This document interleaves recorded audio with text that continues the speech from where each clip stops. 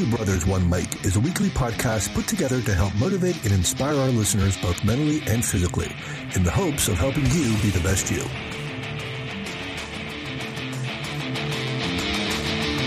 Hey everyone, welcome back to Two Brothers, One Mic. I'm Joe, and as always, my brother Coach Tony is here. Tony.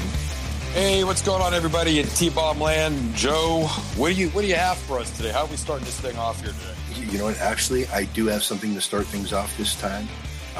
Every week I stand by and listen to your 80s trivia, which, don't get me wrong, brings back tons of memories. Yeah, I don't apologize for that. I know you don't. But you talked about something last week that just gave me a great idea for this show's opening monologue. Last week, we talked about music and movies, how just hearing like particular songs brought you back to a scene from a movie the music was in.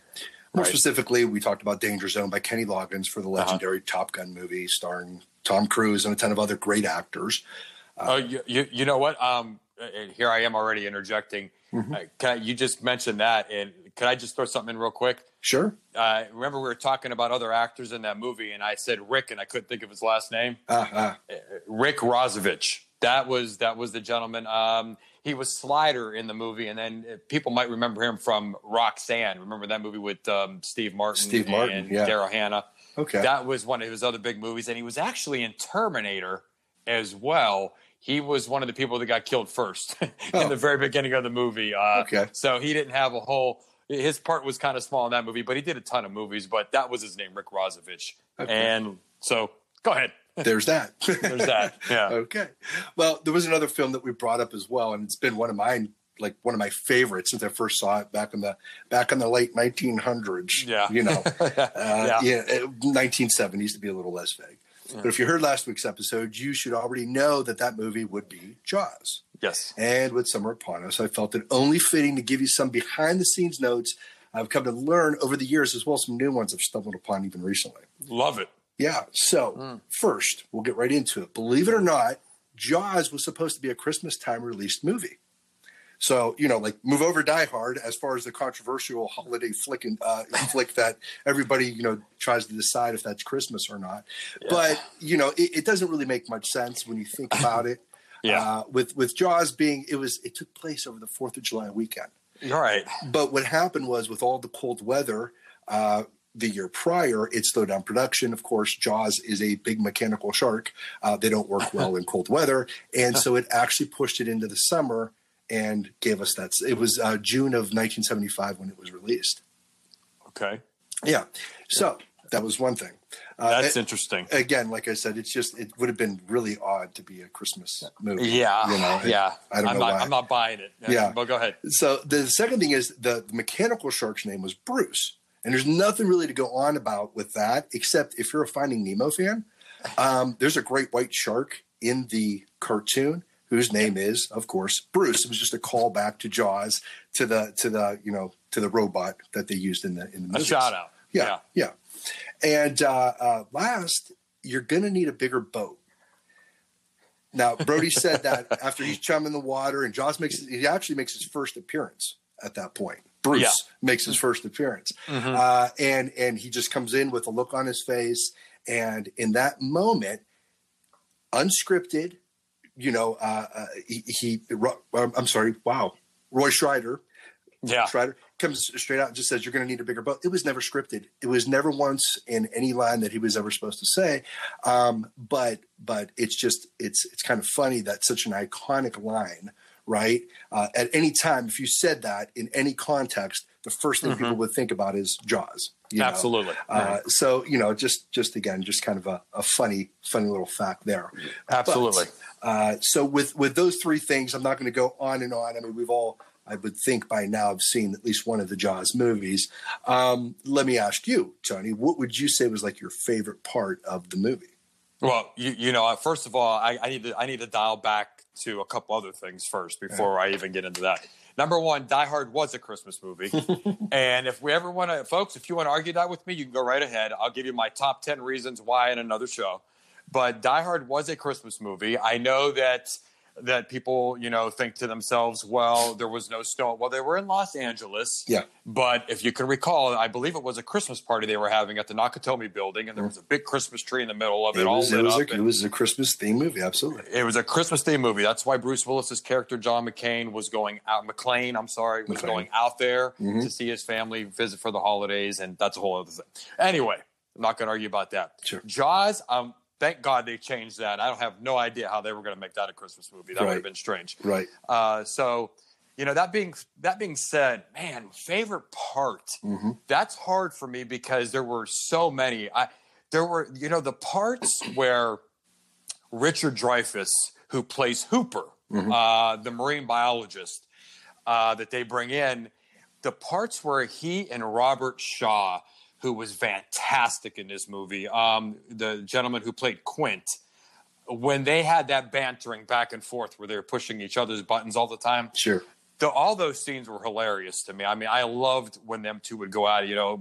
Shaw's character, Quint, always, Hooper! He was always yelling at him, and Hooper just dealing with it, Right. But it was hilarious. But I have to say, obviously, you're going to need a bigger boat is just a fantastic scene. Sure. But I have to say, when it's the scene that always has been my favorite of my favorites, has to be the scene when it's nightfall. They're on the boat in the water. Absolutely.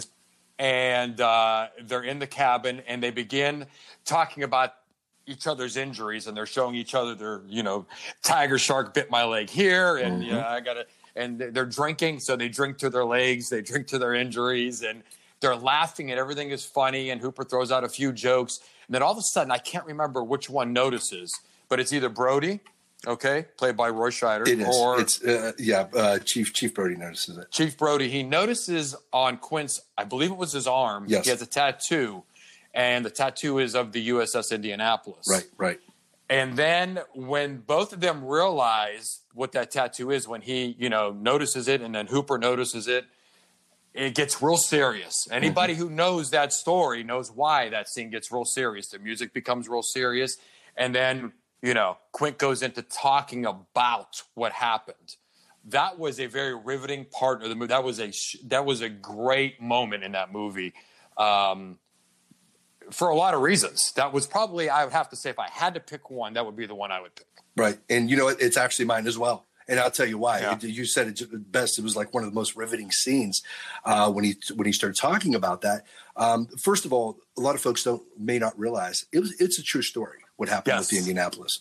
However, of course, some of the story was changed. There were some variations that Robert Shaw actually wrote into the story. A lot of people may not have realized he was actually a screenwriter and a playwright as well as an actor. So, he had some writing capabilities as well.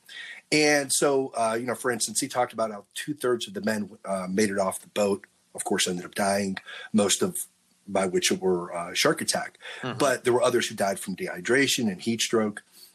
But, I think ultimately, because of the way he tells that story, he paints a picture that allows our imagination to set the scene rather than a writer or a director. Right. A lot of people say, well, the book was far better than the movie. Why? Because we were able to, there's no limitation to our imagination. Right. And when somebody else is showing us, now we're limited by what they're showing, and that's just it. Because listen, when he describes the shark's black eyes like a doll's eyes, and how when being bitten they roll over white, and you hear that terrible high pitched screaming. I'll tell you, it makes me going to Daytona Beach. We go every year. Makes it all the more enticing, right? I just can't wait. By the way, interesting fact: Daytona Beach is in Volusia County. Volusia County is also known as the shark bite capital of the world. Whatever. We go almost every year and haven't had any incidents where we stay. However, there have been incidents over the years. And before I go into this next part, real quick, Tony, I have a little trivia question for you. Oh boy! How many shooting stars were there during that scene? After everything takes place with Bruce, he makes his appearance in that scene after the story of the Indianapolis. They start singing their funny song about "Show Me the Way to Go Home." Yeah. All the lights go up.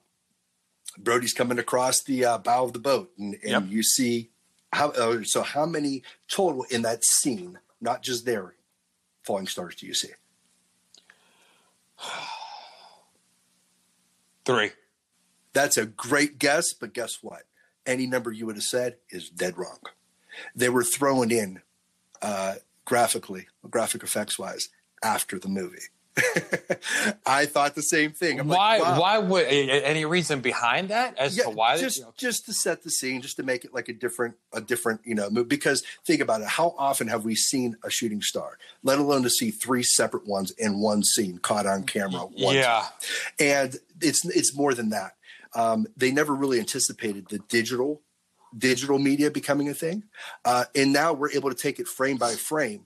And whereas if you had a shooting star, it would just be a streak that would grow larger between each frame. Yeah. Right. Well, now there's a streak, there's a pause. There's a streak, there's a pause. So they were just adding it.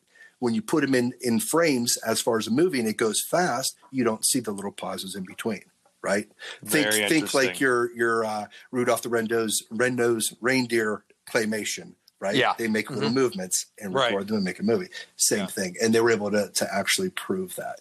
So now back to what I was talking about before. This is an interesting, I have a quick little news rant that I usually put out there whenever we talk about this. Now, when we are down there, and 2 years ago, there was an incident where a young man was in the ocean, and suddenly you see all the emergency vehicles going down the beach, down the main roadway there, and they're making their way towards the incident. And the next day, you read in the newspaper, big headlines: man in ocean bitten by shark. I don't now see. This is what I don't understand. Now, here in Ohio, if you're told someone was bitten by a shark, yeah, that's probably front headlines, big bold print, right?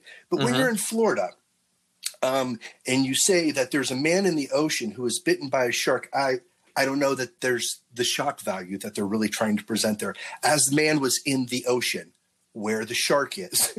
you see what I'm saying? Like, what's this? It's news. It should be in there. Maybe second page, because you're in Florida. This happens, right? It's the shark bite capital of the world. Oh no, front page, man in ocean attacked by shark. And I just feel like that's not the kind of news that in Florida should be posted on the front page in big bold print. To me, okay. The kind of headline that should be there's like man in ocean attacked by polar bear. I think that's something we need to know about. There's polar bears biting people in Florida, right? Wouldn't that be news to people in Florida? Yeah, I think it would be unbelievable. I think some people would. I think it might attract people to come down there and see this actually taking place. There'd be a much greater shock value because, it makes sense. Pterodactyl flies over condos, picks child out of ocean.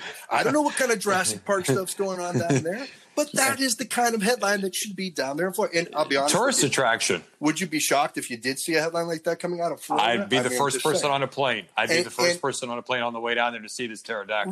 Right. And if it's about the shark, right? Because we know that obviously it has its own intrinsic value when we're talking about Jaws and what people think about. Fine, okay. So then, if it were some man driving on A1A, carjacked at stop sign by a shark. Now we have carjacking sharks.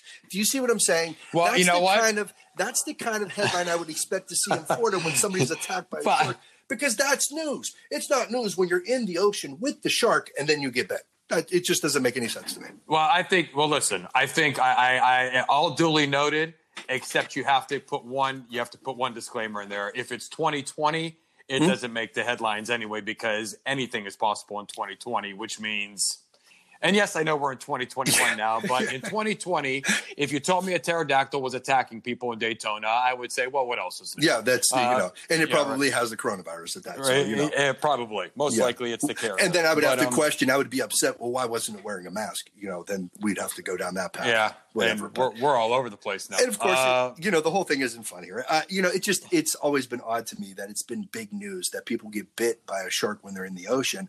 Look, it doesn't happen very often, and it is certainly news. But again, when you're in a place where you're surrounded by ocean and there are sharks, and we know that there's sharks in the water, I can't understand how it's such huge news that somebody was bitten. And mind you, we're not talking about a massive shark attack. He probably had about 3 stitches in his big toe.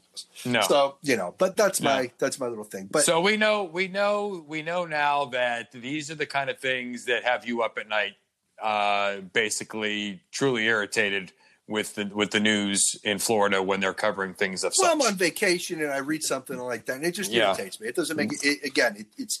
I feel like it's a waste of good headline space. It's duly noted. Shocking. Yeah, it's definitely duly. I'm writing it down now. When it comes down to what's really scary about this whole thing with shark attacks and everything, really, the facts that I got here for the Jaws movie, I got them from the AARP website. Okay, so what kind of okay? ARP, Tony. ARP. Yeah, I know what you're talking about. Is that some kind of is that a rib shot at your brother, or what is that? You're like 3 years older than me. That's the fact that the movie is old. We were both born in 1975. Yeah. I at first I thought, is this some kind of like rib shot at his brother here, or is this a? Yeah, we are, and I don't really like to talk about ARP, so I pretend like I have no idea what that means. Yeah, ARP is where you got this information from. Yes. Oh boy, I'm not. You're not drawing me in. I'm not going there to find any information. It's there. You just look up what was it? Interesting facts about Jaws, and it was one of the top Google searches. Wow, that's just fantastic. Let me tell you. So, all right. So, anyways, before moving on with the show, we're going to take a quick break to hear from our sponsor. When we return, we're going to be talking about how to begin a workout regimen from the ground up, and the headlines should read: Foundational building. Coach Tony says it's going to be the best show yet. Absolutely. See you in 50 seconds. Welcome back, everybody. So, that was interesting. I enjoyed that first segment, everybody who was aboard listening to that, until I was informed about how old I was. Yeah, wow. ARP. I'm not drawn in. I'm not going to the website to see what else they have. They send me enough stuff in the mail. I refuse to even acknowledge them. So that being said, today we are going to attack foundational training. Now, just in a previous show, we talked about warming up. All right, we did talk about cooling down also as well. We're, again, just like any other time we talk about stuff, we make sure that you guys understand we are coming back to this on a regular basis. So it's not the last time you're going to hear about warming up or cooling down.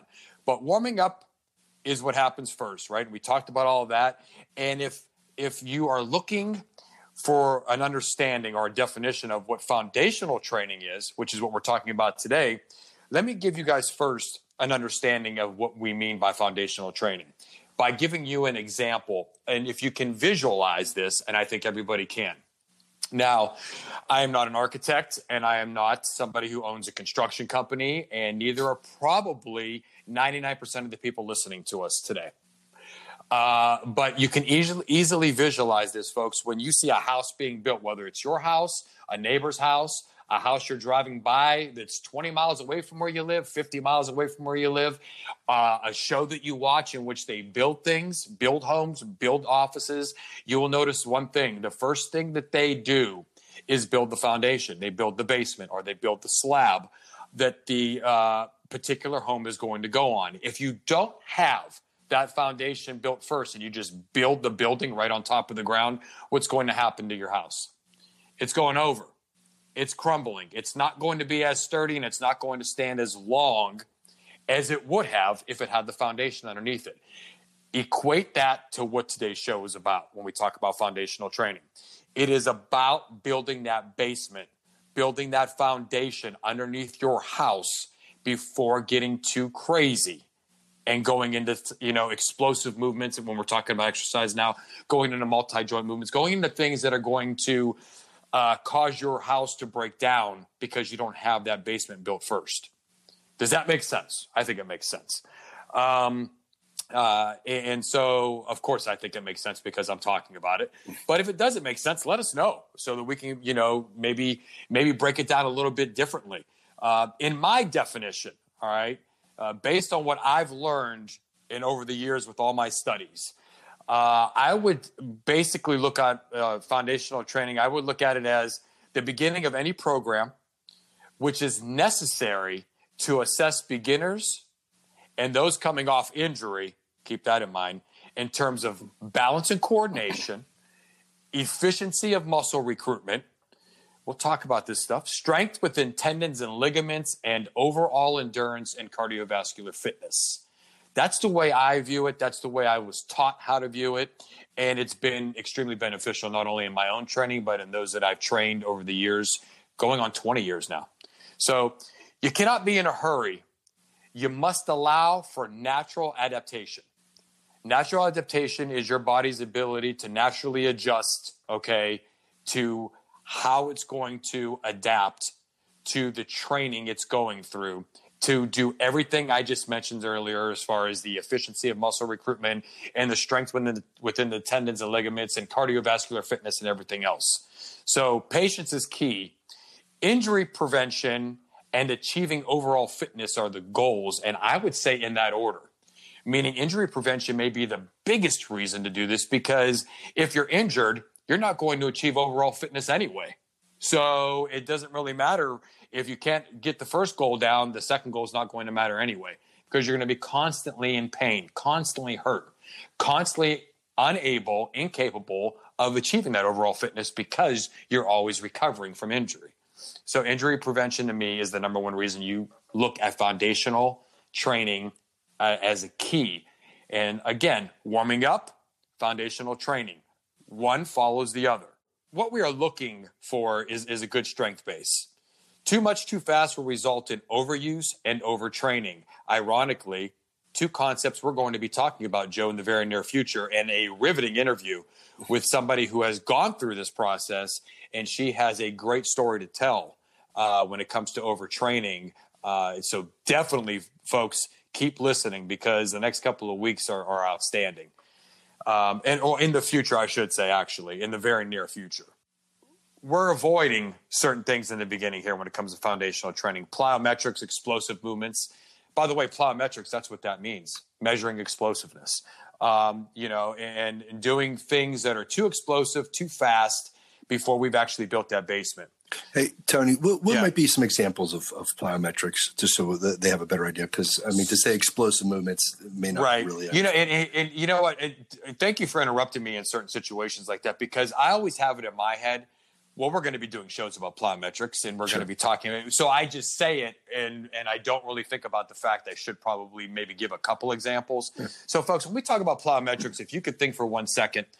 about maybe lower body explosive movements. Plyometrics would be if you could think about a knee tuck jump. So you're standing in place, feet shoulder width apart, and you jump up in the air and you drive your knees towards your chest. When you land back on the ground, you bend the knees, you flex the hips, and you jump up again as fast as you can. Keep this in mind. The ground is lava and you're barefoot. So that's about the amount of time you really want to be on the ground. So it's constant, repetitive, explosive movement. So your muscles are contracting and lengthening in milliseconds. Right. Even if you took the knee tuck part out of it, basically for those who are like, that may even be jumping. Jump rope. You're jumping. Right. Yeah. You want to be on the ground less and in the air more. That's pretty much what you're doing. Yes. And that's just one example right there. Make sense? I think so. Yeah. So, so the goal really is slower tempo. All right. Mm-hmm. And there have been 6 movements in my regime, that I use for people, and I use for myself at times, that help me get back into that. Let's say I'm off for a few months from training. Mm-hmm. I get back into foundational training before I jump back into whatever programs I may have been doing. Body weight squats, push-ups, pull-ups, body weight lunges, deadlifts with light weight, if any weight at all, and overhead dumbbell presses, again, with light weight. And normally this is the one for sure that you're always using some kind of weight. Right. And these movements are essential for so many different reasons, and we're going to talk about them. And are these the only 6? No, there's so many variations coming off of these. And that's why this is going to be more than just one show. We're going to talk about foundational training, quite a bit in our journey here on Two Brothers, One Mic. Right. And Tony, for deadlifts Sure. with the body weight or very lightweight, that's more than just getting the muscles ready, but also to perfect your form before you start to add the heavy weight as well. Because form is it's everything for all exercises anyhow. But deadlifts, especially if you have the potential of having a back issue, trust me, I know what I'm talking about here.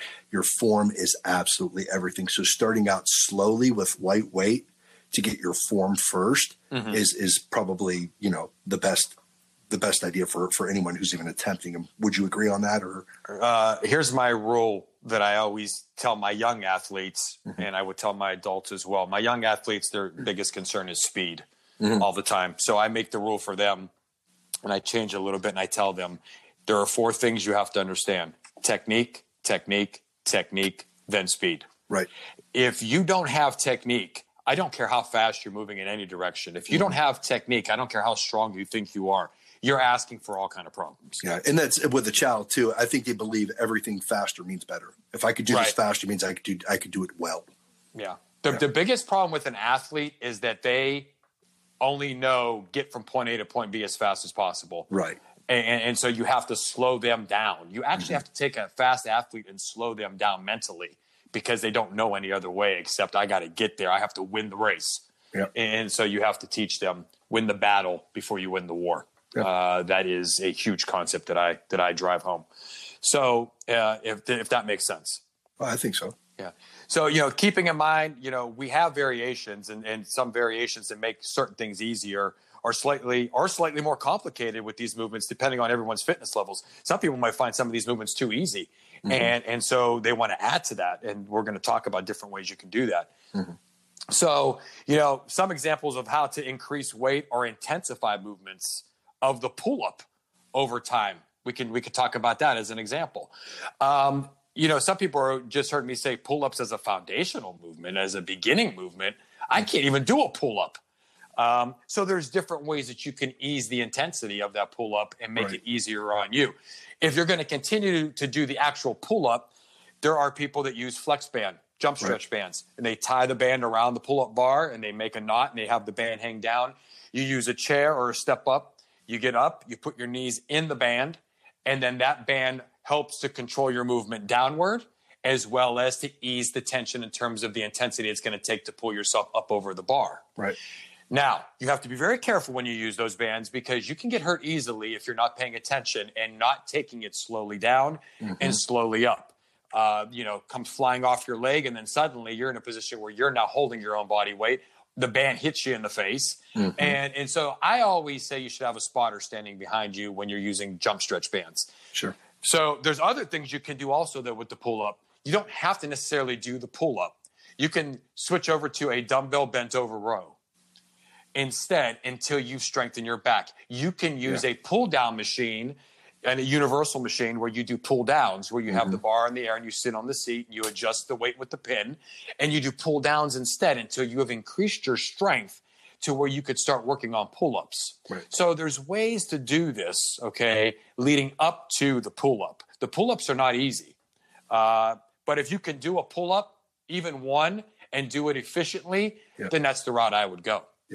That's definitely the route I would go. I've actually seen it where the way that some of our residents, if you will, would get their pull-up stamina going. If it was a set of 10, this is all they had to work with. But if it was a set of 10 and they could only do one, they did 1 10 times until they could do 2 5 times. There you go. You know what I mean? And they would eventually work it up to where they were doing full sets of 10. So there you go. I mean, and that's just one example right there. Yeah. Based on my studies with the International Sports Sciences Association, and, let me say this real quick as my ADD kicks in. You know how we changed Two Brothers, One Mike, and now we call it T-Bomb? Yeah. Folks, you've heard me say something about the International Sports Sciences Association several times, so I'm going to switch that over to ISSA now. Yeah. Because that is taking way too – that's longer than our last name. I need to switch that up. So when I talk about ISSA, I'm talking about where all my studies come from, and that's the International Sports Sciences Association located in Utah.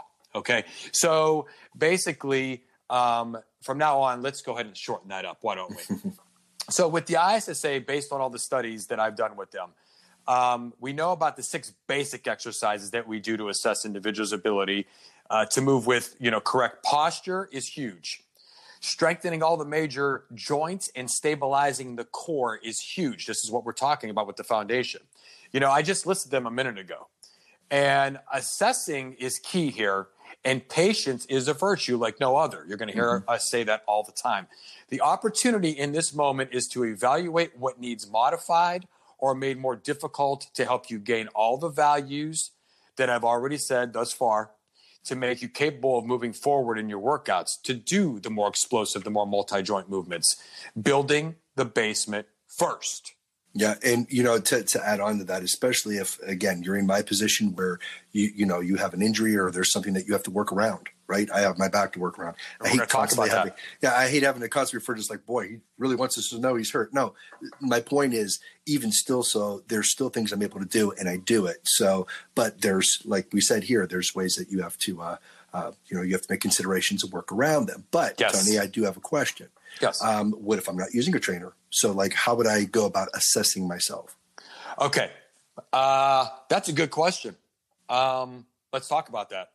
I'll tell you what we're going to do here is I'm going to throw at you a couple different points here. Okay. 2 or 3 different rules you should follow when it comes to this. But first, let me add a disclaimer here. If you're an individual who has never trained before, you really need to find somebody, folks, in your area. You need to do your research, find out who is good and who is not. Find out, from friends and family, and do your research on the different sites, local gyms in your area, the trainers that work there. Find a trainer who you can work with in the beginning. It does not mean you have to go to the gym 5 or 6 days a week and spend thousands of dollars on somebody. But you do need to work with somebody, just like you make appointments with speech therapists or with psychologists, psychiatrists, where you go to them once every couple of weeks. Or you have to find somebody where you can set up a situation where maybe 3 or 4 times a month, maybe even in the beginning, and then maybe you up it to 6 or 7 times a month for a while to get the understanding of what you need to be doing on your own before you go off and try this on your own. Yeah.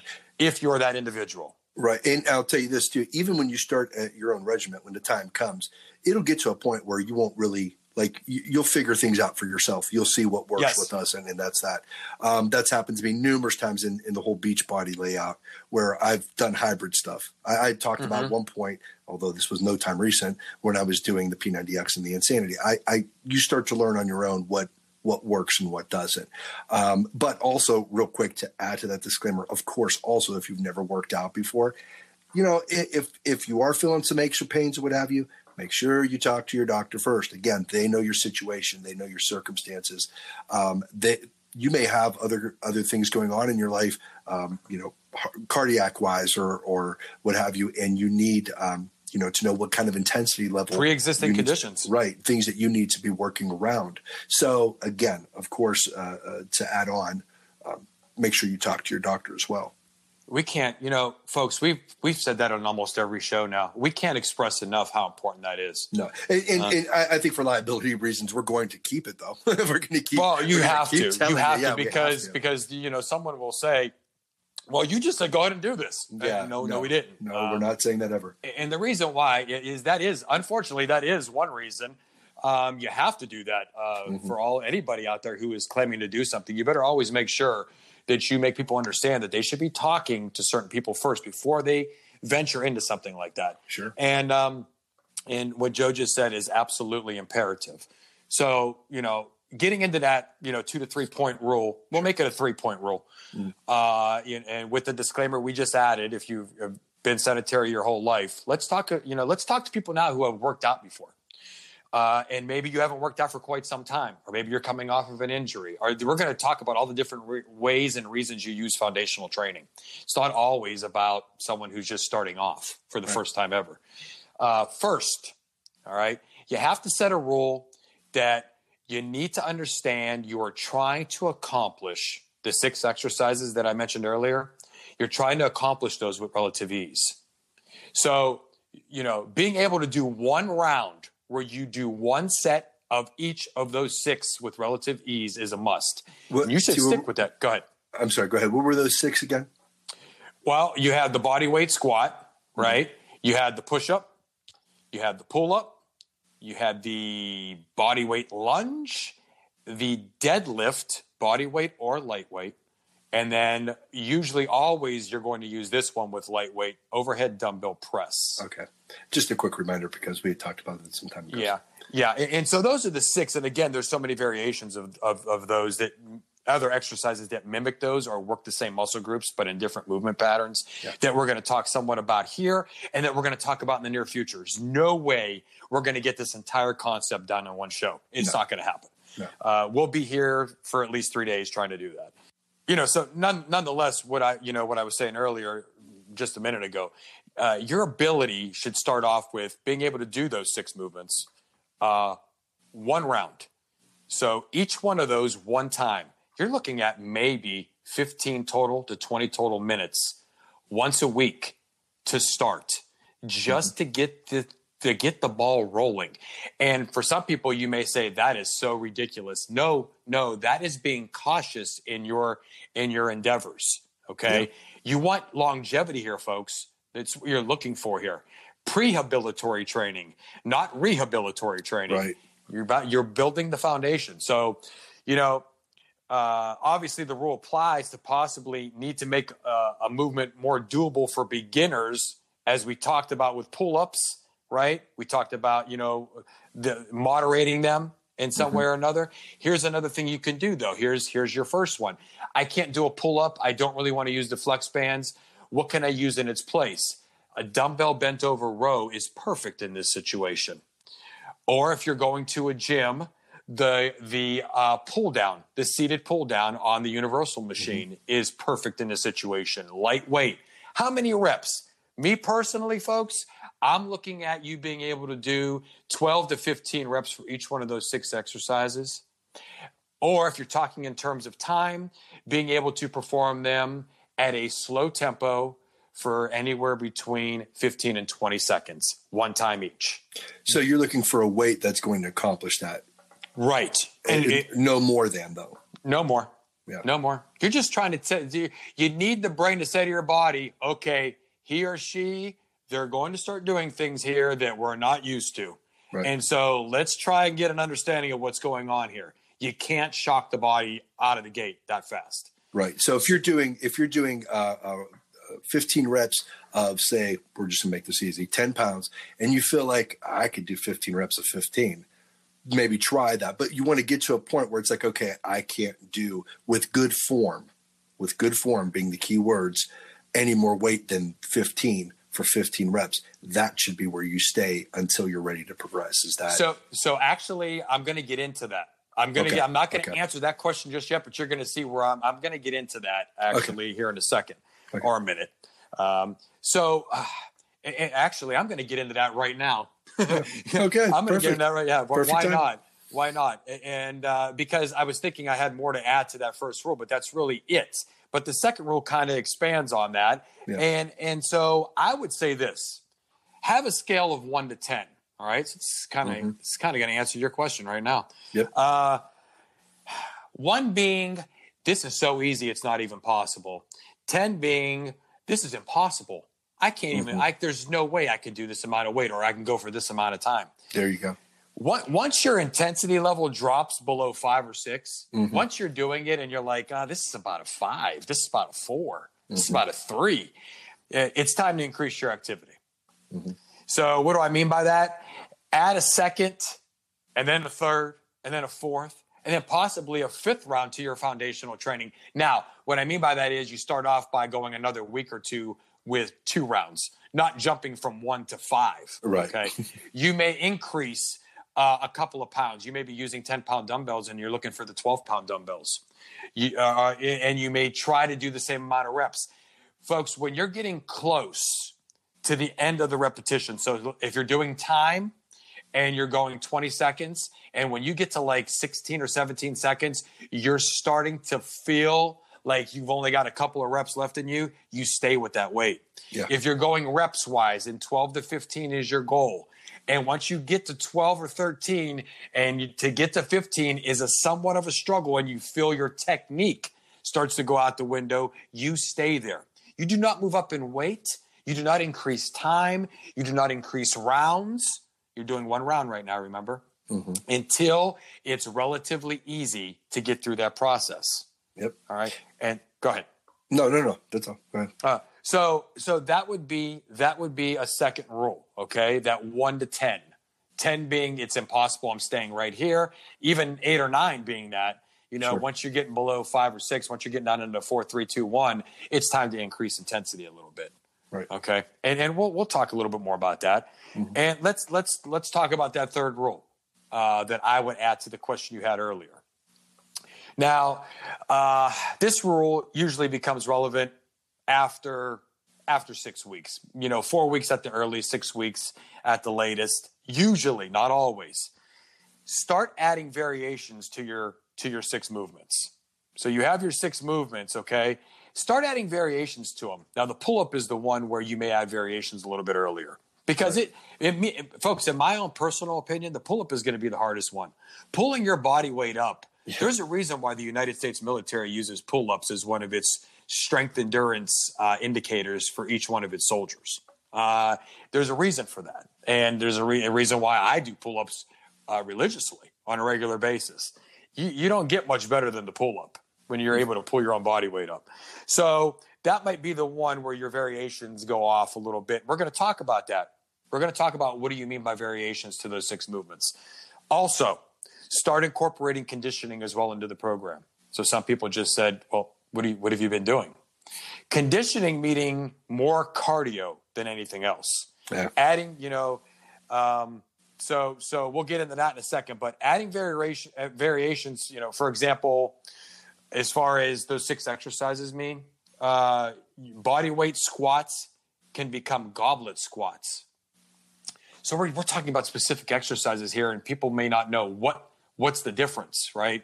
So a body weight squat, you may be using just your body weight and going into a seated squat and standing back up, slow tempo, 3 seconds down, 3 seconds up, doing it for 12 to 15 reps. It got too easy.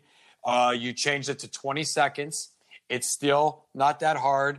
So now you add a dumbbell. So if you could think about the King Arthur days, a goblet squat is basically taking one dumbbell, and think about when they hold the goblet. So you're holding the head of the dumbbell and the other head is at the elbows where your elbows are squeezing against it. And you're holding it in a goblet formation. And there's so many things that go into that technique as far as squatting down and coming back up. It's a little harder. Mm-hmm. And you have to make sure you're ready for that. And when you're ready for that is when the body weight squat has become too easy for you. Mm-hmm. Right? And so, again, Joe, can I throw this in there? We're talking right now, and we're going to start throwing in exercises, and you're going to say, I have no idea how to do a pull-up right. Yeah. I have no idea how to do a squat right. And Joe, can I simply say that we're going to take care of that situation in the near future when it comes to exercises and how they're supposed to look? Yeah, absolutely. Yeah. We're going to start to do, our hopes are to start doing some video and creating some links for folks to be able to check out. They'll just be basic YouTube links. There's nothing that's going to cost anybody anything. It'll be, completely free, but we'll give you beyond a basic idea of how to perform some of the exercises, because obviously we're limited in podcast to audio only. Well, if we kept it at this format, right. But when we could, anytime we could provide an example through imagery, obviously, it's going to be beneficial to anybody who's listening to the podcast. So absolutely. Sure. And so when I say goblet squat and I tried to describe it to the best of my ability, just understand right now that it is a little more complicated than a body weight squat. And you're ready for that because you followed the rules that we've just talked about as far as those 6 maneuvers are concerned.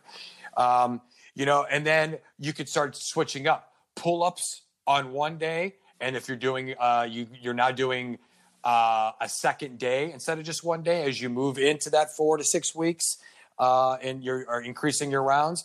You, instead of doing pull-ups on the second day, you're doing bent over rows. We just talked about that a little bit earlier. Or one-arm dumbbell rows.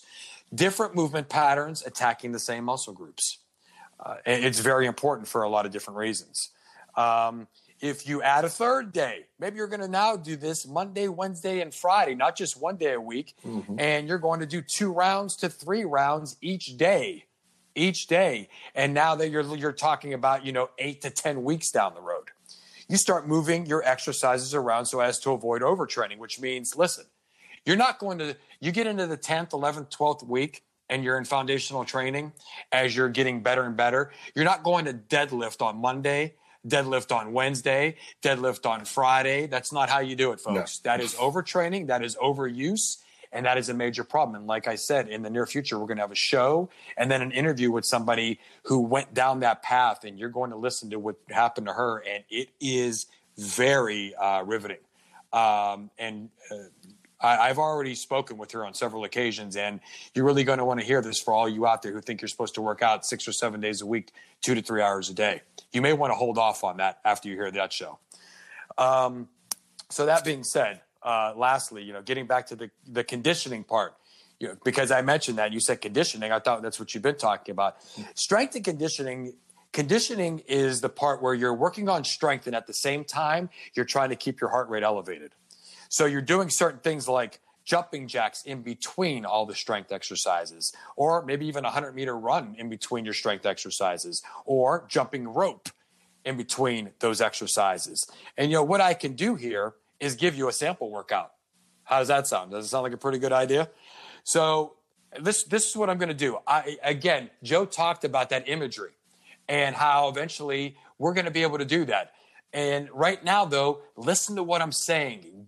Take in mentally what we're saying, okay? Auditory learning. You're listening to what I'm saying, and that way when you see the imagery portion of it, when you see the video, that's going to play a huge role because you're going to remember what you heard and you're going to apply it to what you see. And that is going to be fantastic for you, okay? It's going to be a beautiful moment in my mind. So that being said, let me give you an example. We talked about, this is that extreme, folks. This is when you get into you're close to your third month of foundational training. You're an individual who has never worked out before, okay? Or you've been off of working out for 2 years and you're getting back into it. Or you had a major injury, all right? Or maybe you had a double hip replacement. So you've been out of the game for quite some time and now cleared by a doctor for full go again. But the doctor's orders are you must get back into it slowly. Mm-hmm. And he means or she means slowly. So now you're into your third month and you want to up the game a little bit. You want to up the intensity. You've gotten those 6 exercises. You started off real slow like we talked about. You've done each one of those things and it got easier. And the scale went from a 10 on that first week all the way down into your third month now, and you're into the 2 and 3 and 4 at the most on that 1 to 10 scale. And you're like, I'm ready to get a little bit more. I'm ready to get the strength. I'm ready to add the conditioning. I'm ready to go 3 days a week. All right. So I want to go Monday, Wednesday, and Friday. I want to make sure I'm not doing the same movements each day. I want to switch it up, and I want to make sure I add my conditioning part, keeping my heart rate up with my strength part as I'm getting closer to the end of foundational training here, before I really start attacking the weight room. So let me give you an example of foundational design training. 50 to 100 jump ropes is where you would start that Monday training. We're going to go Monday, Wednesday, Friday, okay? And I am looking at an exact replica of what I do, all right? I'm literally looking right at it right now. And I don't mean for me only. I mean for anybody that I start off with and they're into their third month of foundational training. This is not what we do in the beginning. So 50 to 100 jump ropes, all right? And that's followed by body rows or pull-ups, anywhere between 10 and 15 at this point. And then we go over to 10 to 15 goblet squats. And then we go over to 10 to 15 dumbbell overhead presses with dumbbells in each hand, standing. And again, we talk about technique, we talk about form and how that dumbbell should look when it's over your head and how it should look when you're at your returning point to your shoulders. That's round 1. We go anywhere from 3 to 5 rounds. Okay? 3 to 5 rounds. And then on Wednesday, we come back. We don't do anything that we did on Monday. We do completely different movements. 15 weighted step-ups, so wearing a vest or holding dumbbells and stepping up and down off of the stepper. 15 push-ups. 15 modified deadlifts. So we may be doing deadlifts with a hex bar. Anybody who does not know what a hex bar is, Google it. It is something that you should use when you're first learning how to deadlift because it helps you to control your center of gravity and balance and keep your back in the position it's supposed to be in, as opposed to a straight bar, which causes you to lean forward and use your back more than you're supposed to in a deadlift. So we're doing modified deadlifts using a hex bar, 15 reps, again, 3 to 5 rounds. We then move over to Friday. Friday, we do nothing that we did on Monday, and we do nothing that we did on Wednesday. Friday, we may do 200 to 400 meter runs. Now, I don't mean 200 of them. I mean the 200 meter run, the 400 meter run. We do it one time, but we do it for 4 rounds. But after we do it the first time, we then do 15 unweighted squats. No weight, body weight only. Then another from wherever we're at on the track. And then we do another 200 to 400 meter run. And then another 15 body weight squats. And then another 200 meter run. And then another 15 body weighted squats. And then one more 200 meter run. And one more 15 unweighted body weight squats. 4 rounds. That's the entire workout on Friday. That is the entire workout. And if you think that's not a workout because you're done in 20, 25 minutes at the most, trust me. Let me know. Come do that with me in your 3rd month of foundational training and let me know if it's a workout or not. Again, this is not something. Could you imagine, folks, what I just said to you about what you would do on Monday, Wednesday, and Friday? Could you imagine me throwing you to the wolves? Or, you know what, for the purpose of this show, throwing you to the sharks immediately doing that rather than what we talked about in the beginning of the show, which is those 6 exercises, doing it one time each for 12 to 15 reps or 15 to 20 seconds, one time each, and being done one time a week until you're ready to move to the next level. 3 months in, 4 months in, sometimes it takes up to 6 months to get to what I just described to you. And, you know, that's just one example of 4 to 5 different designs that I run. And I don't know, do we have time to go through one more Monday, Wednesday, Friday design, Joe? We're coming up on an hour. We may want to move along. So how about a promise that we'll continue to come back to this, and I will continue to show designs like that, and a promise that there will be imagery in the near future where we will be able to show you what these workouts look like. So that being said, and knowing that this show is going on, and it's going on because there's a lot of information here. And again, folks, why we're not going to be able to get everything out in one show. That's impossible. So let's talk about one of the last things we're going to talk about today, and that is still foundational training, but we're going to take it in another direction, possibly even a different audience to a certain extent, but not so much because you who are listening to this that are beginners, this may be you in the near future. So pay attention here, okay? Foundational training is not only for those who are beginners and coming off injury, trying to get back into a lifestyle of fitness, but it's also for athletes who compete in several different sports, or those who are coming off of the off-season program and then going into your in-season program and vice versa, okay? So the time period here can be as short as 4 weeks or maybe a tad more. In this situation, mostly for athletes in their off-season or individuals transitioning into new exercise modes. What do I mean by that? Let's say you're doing nothing but CrossFit, and that's the periodization that you're in right now. You're doing, 4 to 6 weeks of CrossFit, and then all of a sudden, you're going to switch it up. You're going to change your training regimen to becoming more adaptable to distance running. Well, you're changing your foundation completely there. So for possibly 4 weeks, you may want to slow down and get back into foundational training like I've just described to you before you go into distance running, because you're changing everything. That's a complete 180 you're doing there. Make sense? And so with that being said, also, like I said, going from one sport to another. So what do I mean by that? Well, why do I have to do foundational training? I've just been in season and now I'm going to it, because your movement patterns may be somewhat different now. Let me give you an example. For my 2 and 3 sport athletes, you're coming off a football season. You're going into basketball within 3 to 4 weeks. if not less sometimes. Your foundational training should be then reviewed and taken on for at least 2 to 3 to 4 weeks before going into whatever program you're going to go into to attack basketball. And then basketball to baseball, same thing.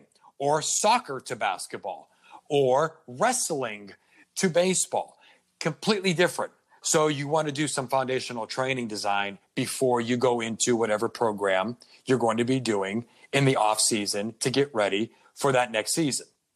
And I know a lot of those seasons butt right up to each other. And that's what makes it very difficult putting together programs for high school sports, especially because in that particular period, kids are looking for what they're going to love to do, possibly after high school. Most kids do not do sports after high school.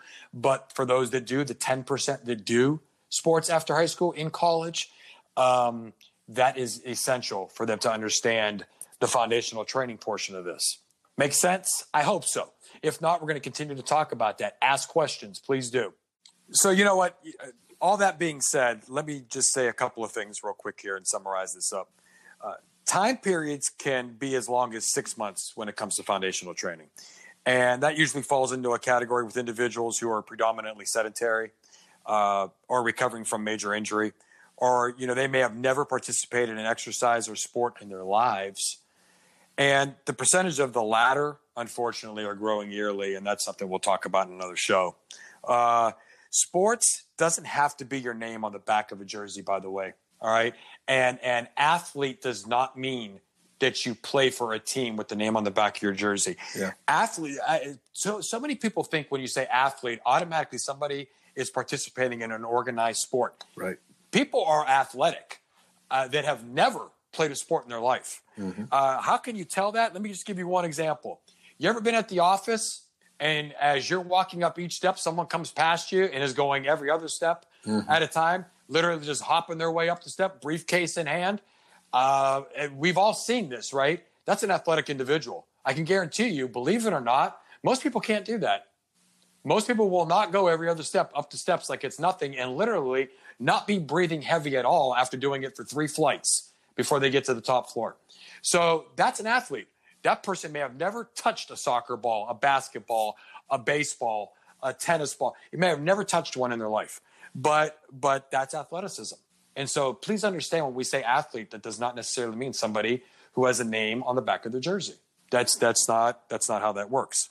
So that being said, last thing I want to bring up for today's show, it's designing a foundational training program. Very important. In my studies and in my experience over 20 years now, circuit training is extremely effective as a tool to begin your workout programs for any of the groups I talked about earlier in the show.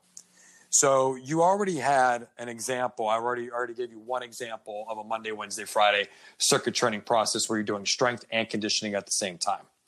And so, like I promised, we're going to do more and more whenever we do foundational training shows to give you more and more of an understanding. You have to take heed, follow the journey. Follow the journey, folks. That's all we can ask of you on a regular basis. The rule of thumb is this. Beginners, 1 round is sufficient. 6 to 8 exercises. I gave you the 6 that I want you to start off with. Intermediate, adding rounds as adaptability is evident, which means it's getting easier and easier. So you add a round. Remember I said add up to 5 rounds eventually as time goes on down the road using that scale of 1 to 10. Advanced. Here's an example. Closer to completing foundational movements, increasing fitness levels. That's the advanced portion of this. That's where you are well into your foundational training and you don't feel that overtraining and that overuse is evident upon you. And you're going to learn more about that over the next several weeks when you have those signs that maybe you're doing a little too much too fast. Make sense? Yeah. Yeah. And real quick. So basically, and I think you've already addressed this really, the intermediate level, we add rounds. But what do we do differently between the intermediate and the advanced? Is it just we wait until we can do the 5 or 6 rounds? I think that's what you just said, right? And then that you're able to move on to advanced. What's like the main thing that lets you know, hey, it's time to move on to the advanced level? Well, that's a good question. So, I mean, intensity is key. I mean, you'll know when you're ready for a lot of different reasons. And not 1 minute before that, though. You increase your cardio conditioning. You explore multi-joint movements as you're getting more advanced, more explosive movements. We talked about plyometrics earlier. Right. You rest longer between sets. For all the people out there that don't understand that, the more intense you get, the more rest you take in between sets. So when the intensity is really low, 45 seconds is just fine. When the intensity begins to increase, sometimes 2 to 3 minutes is necessary in between. All right, so that's a rule. And in shows when we start talking about sets and reps and how to apply, that'll become more relevant when we talk about that.